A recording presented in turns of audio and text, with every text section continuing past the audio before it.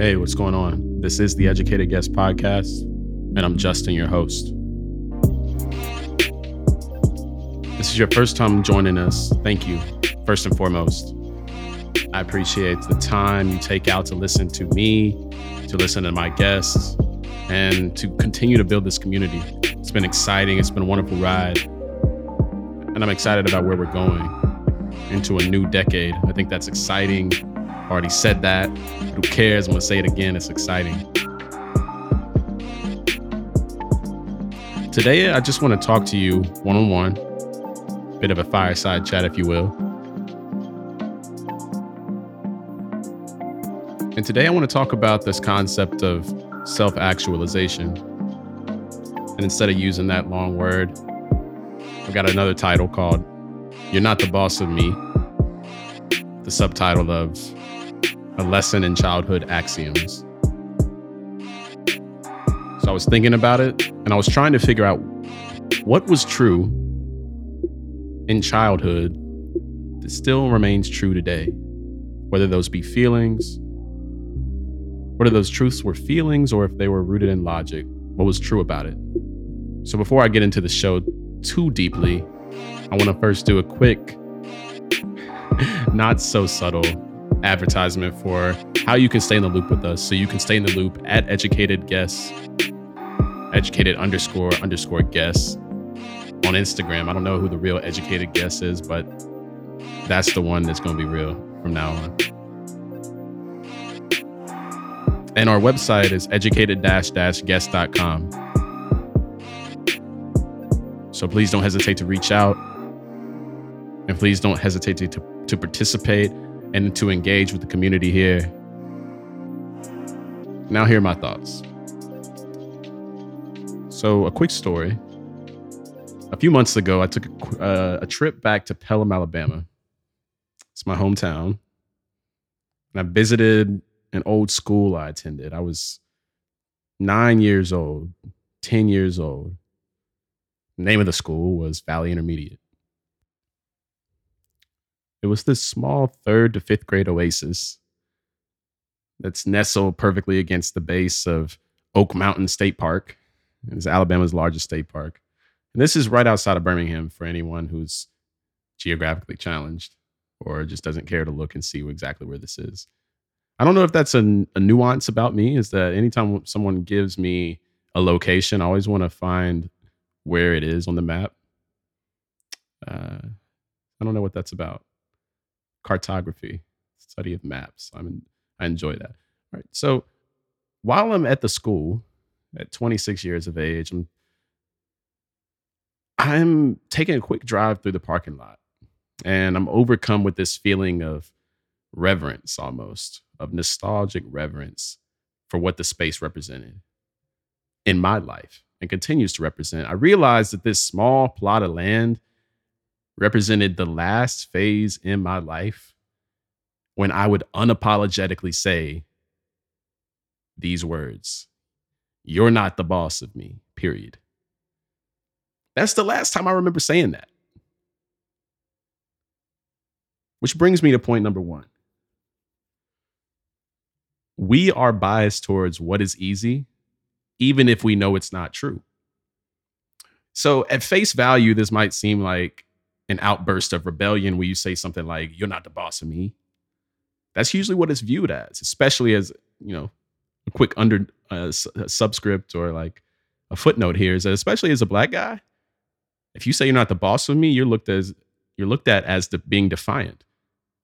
Historically, you are. But I find that this expression provides a baseline for our neurological response to a harmful stimulus. That's all it is. We all have an amygdala. It all kicks up. It all fires up when we see something that is viewed as a threat. When we see something that is either scary, jagged, and it looks uncertain, as if we were animals in nature, our animalistic tendencies kick in. So the amygdala starts firing up, and we either fight or we flee. And it's interesting that our innate tendency is to fight, even at a young age, which is where the phrase comes from. You're not the boss of me. Moreover, it's even more interesting how something changes over time, how this feeling can change over time. We stop fighting for our beliefs. So naturally, I ask myself the question, how do I know this is true? So, for more evidence to figure out that we naturally are biased towards what is easy and not what is it necessarily true or correct or fair, scientists at the University of College in London, this is where I went, and I did some research. So, scientists conducted this study. I've been telling people about this for weeks. They conducted this study to validate that the amount of effort required to do something influences what we think and we see. So it suggests that we're biased towards perceiving anything challenging to be less appealing. So these scientists, they went and they asked participants to judge whether a cloud of dots was moving left or right on the screen. I had no visual representation of this to go off of, so I'm just imagining a Pac-Man game machine, something like that. So they have this lever, and they were challenged to move the lever in the direction they believed the dots were flowing. So you can just imagine sitting there looking at the screen. And you're moving this lever, yet the researchers behind a hidden screen gradually added resistance to one lever or the other. So imagine trying to move Miss Pac-Man left, and it's almost the same weight as if you feel like you're trying to pull a 20-pound cable up in the gym and you move it to the right, and it's the same weight as a 5-pound cable. And you feel that tension that wasn't there before. The participants changed their judgment once they felt this tension to avoid this effortful response. So even though they felt the dots were moving to the right, if they felt 30 pounds worth of resistance to move the lever to the right, they would stop trying to move the lever to the right.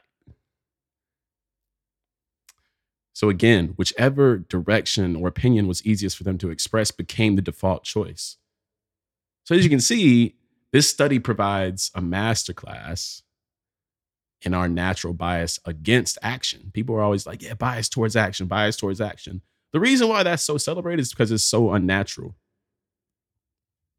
So there's a greater chance that we will change our minds and acquiesce and like move towards the popular belief if what we truly believe is hard for us to pursue. So that's point number one. We're biased towards what's easy. So us saying you're not the boss of me at 26 is far easier than saying you're not the boss of me at 35. It's far easier than saying you're not the boss of me at 45. It's far easier than saying you're not the boss of me at 55.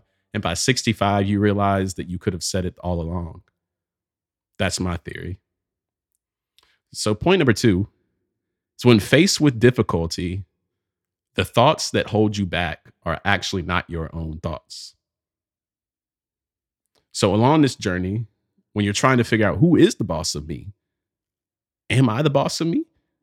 And we all know the correct questions and answers. All know the answers to the questions that we're asking ourselves because we're either grounded in our faith in God, we're grounded in our faith in the universe, in Mother Nature, in karma. I don't know whatever you're believing in, but the point is that you know when something is true or not.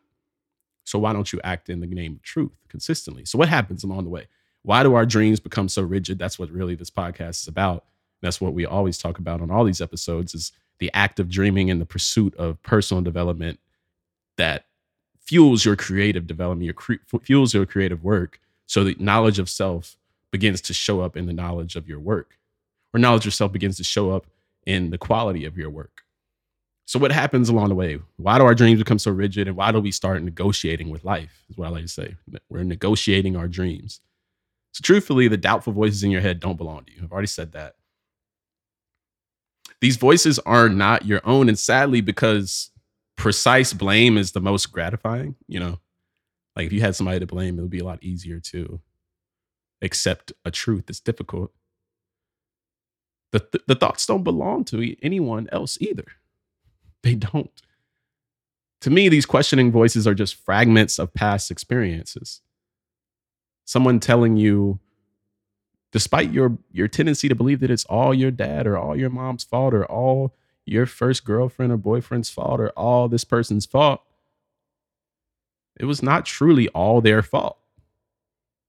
It's compounded And the way I think about it in my study of neuroscience and my study of how the brain is operating, my study of psychology is that it operates more like a mosaic and like a stained glass window that you're continuously patching in, patching in, patching in. So it's nobody's fault. So what do you do once you realize the truth that you are stuck in your mind with thoughts that aren't even your own, and they're no one else's either? So how did they get here? That's a difficult place to be in. And trust me when I say I've been there before, and still I still have tendencies to go there. Like the only reason I'm able to say this is because I have a tendency to do that. So something that helped me understand what's actually going on is that there's this ancient Japanese tradition of comparing the mind to a pond of water. When still, the pond serves as a mirror, showing us the truth. And when the surface of the pond is agitated by thought, the picture of ourselves in reality becomes much more confusing. So while we can't control every single thing people say about us, I've learned that we can control our reactions to those acts of reproach, to speak very uppity, some might say. But yeah, these acts of reproach, these like when people are trying to make their deposits into a bank that they don't even have the account number for, which is what's always happening. Free advice. Say, hey, take this money. It's like, bro, you don't even have the account number for my bank. So you really can't even give me any money. You didn't even ask for the account number. You didn't even ask for which bank I bank with. You just want to give me money, but you want to give me cash that you're not really showing me. That's what I consider an act of reproach. So there's this assessment of these thoughts that we have to go through. We have to assess the believability of each thought, the believability of our doubt by assessing who we're hearing the thoughts from and consist in real life. There's an old saying is that in tradition, traditionally, if you're seeking financial advice, logically, why would you ask someone who makes less money than you? Now, that's a very broad question if you know finance, because there's reason to believe that maybe they're having less money than you is just a short-term view of a long-term, advantage they might have over you. And this isn't a place, I'm not trying to make this a place to introduce financial discussion right now. This is a podcast. This particular episode is not about that. So, again, second point is when faced with difficulty, the thoughts that hold you back aren't your own. So to bring it back to the topic of this show, how do we move from being the 8, 9, 10, 11-year-old who says you're not the boss of me to being someone who's regularly accepting of a boss, to someone who's ready to accept that maybe they don't have it, maybe they can't do it? All these conjunctions, not even conjunctions, contractions, conjunctions. All these contractions usually are negative. Couldn't, shouldn't, wouldn't, can't, don't, won't. So the fact that we're able to do those isn't too bad. So again, point number 2, those thoughts aren't your own. So why did I even say all of this? Why did I introduce this metaphor of the child screaming out, "You're not the boss of me," to a teacher or an adult? I said it for this reason. I want people to hold fast to their dreams. As an artist, I find it fun to view life as an experience along this spectrum of modernism and postmodernism. That's how it's fun for me to think about it like that. The polarity of the two naturally creates a balance that most closely resembles everyday life. That balance is necessary. So this polarity creates a tension between structure and rebellion is what I'm talking about. So if you view like a huge line segment, one end is hot, one end is cold. One is structured, one is rebellious. Yet it's being between and existing between these two that really provides this crucible for something interesting to happen. And that's art and design to me. And as children, we all have this Marxist approach, right? Like we all think we are the proletariat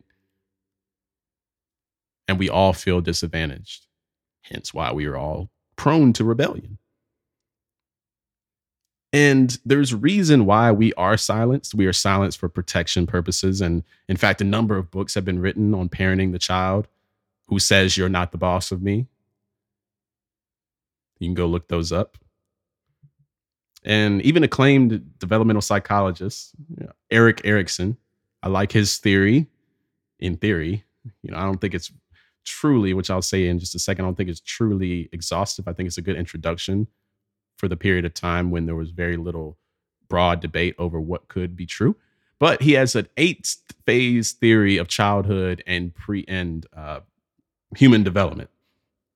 And a lot of their claims, both Erik Erikson, who I admire, from a historical and cultural standpoint, and these folks who've written all these books on childhood development, what they say has a lot of credence.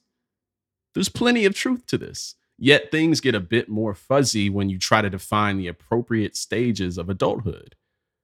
In other words, it's hard to say when someone is ready to be the boss of themselves. How do you know that? How do you know? So what you end up with is, in my opinion, a scarily self-fulfilling prophecy. A scary self-fulfilling prophecy that is almost like trying to reverse and run the opposite direction on a treadmill. Depending on how many people have perpetuated thoughts that are negative in your mind, will be the direct result of how well you can run in the opposite direction and how fast you can run the opposite direction. And even if you are confident in running the opposite direction, imagine trying to run in the opposite direction on a treadmill that's moving at 7 miles per hour. Like, that's tough. That means you have to run at least 7 miles per hour. And if you let up at all, you will fall. And then people will laugh. And then you will be faced with the decision to continue running in the opposite direction. Or you can get off the treadmill, not knowing what's going to be next. You'll be standing still for a bit, or you'll be forced to again run in the same direction as everyone else. And there's another study, which I actually read in James Clear's book. So in this book, Atomic Habits, he talks about the study of chimpanzees. And I'm not going to get this exactly right, but just hear me out. The study of chimpanzees and trying to study how influential environment can be on an individual. And they had these two separate control groups of chimps. And in one of the control groups, you had a chimp that was both of them were educated in how to crack open a coconut. Let's say it's a coconut in one particular way that was most efficient. Oh, no, it wasn't a coconut. It was a banana, and how to peel a banana back most efficiently, like if you had to time it. So one of the chimps went into group one, and over a period of time, defined period of time,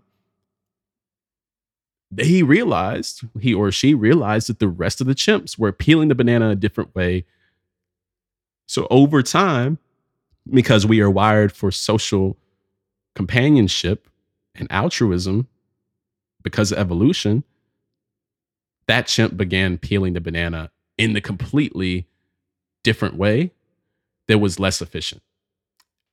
In comparison, the other chimp that went to peel the banana with chimps who were like-minded and had a similar idea of what efficiently peeling a banana looked like, he continued to peel the banana in an efficient way. So what I'm saying is that this fight is real. And it's proven across different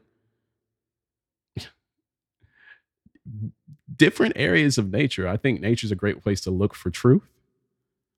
Given the fact that we are just one in a billion different organisms on the planet, I think that it's important to start looking for truth in other areas in life. despite your despite your beliefs, your religious or spiritual beliefs, I think the Bible is a good place to look for ideas of what that could look like. And there's a passage that I particularly like, and this is not, to put a disclaimer, this is not propelling a particular religious view and trying to propose it on someone, pushing it on someone. I'm not trying to do that. This is something that I've read and I like. So here we go. So the Bible is a great way of describing this, this transition into self-actualization. It says, for we know in part and we prophesy in part, but when the perfect comes, the partial passes away. When I was a child, I taught like a child. I thought like a child. I reasoned like a child. When I became a man, I set aside childish ways.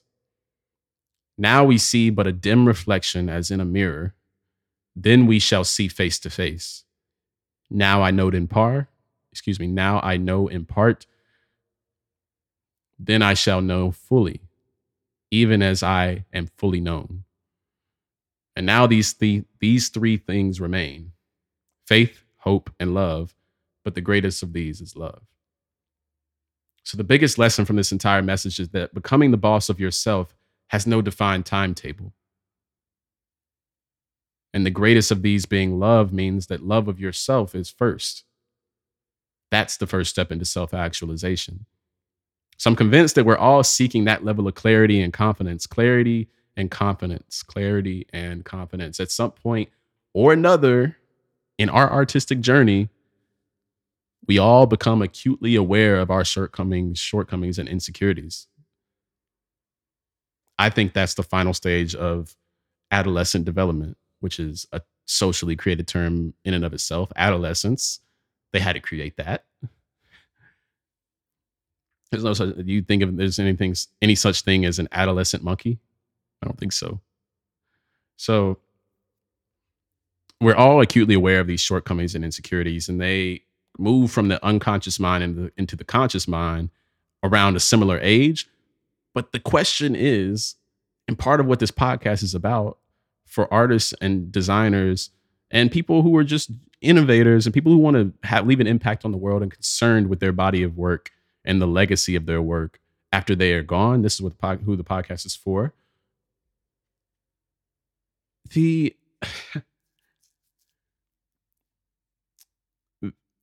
question of what do you do with these insecurities once you realize them is central. That's central. And while we may be very good candidates for a life well lived, we have become pros at enduring the familiar instead of flourishing in the unfamiliar.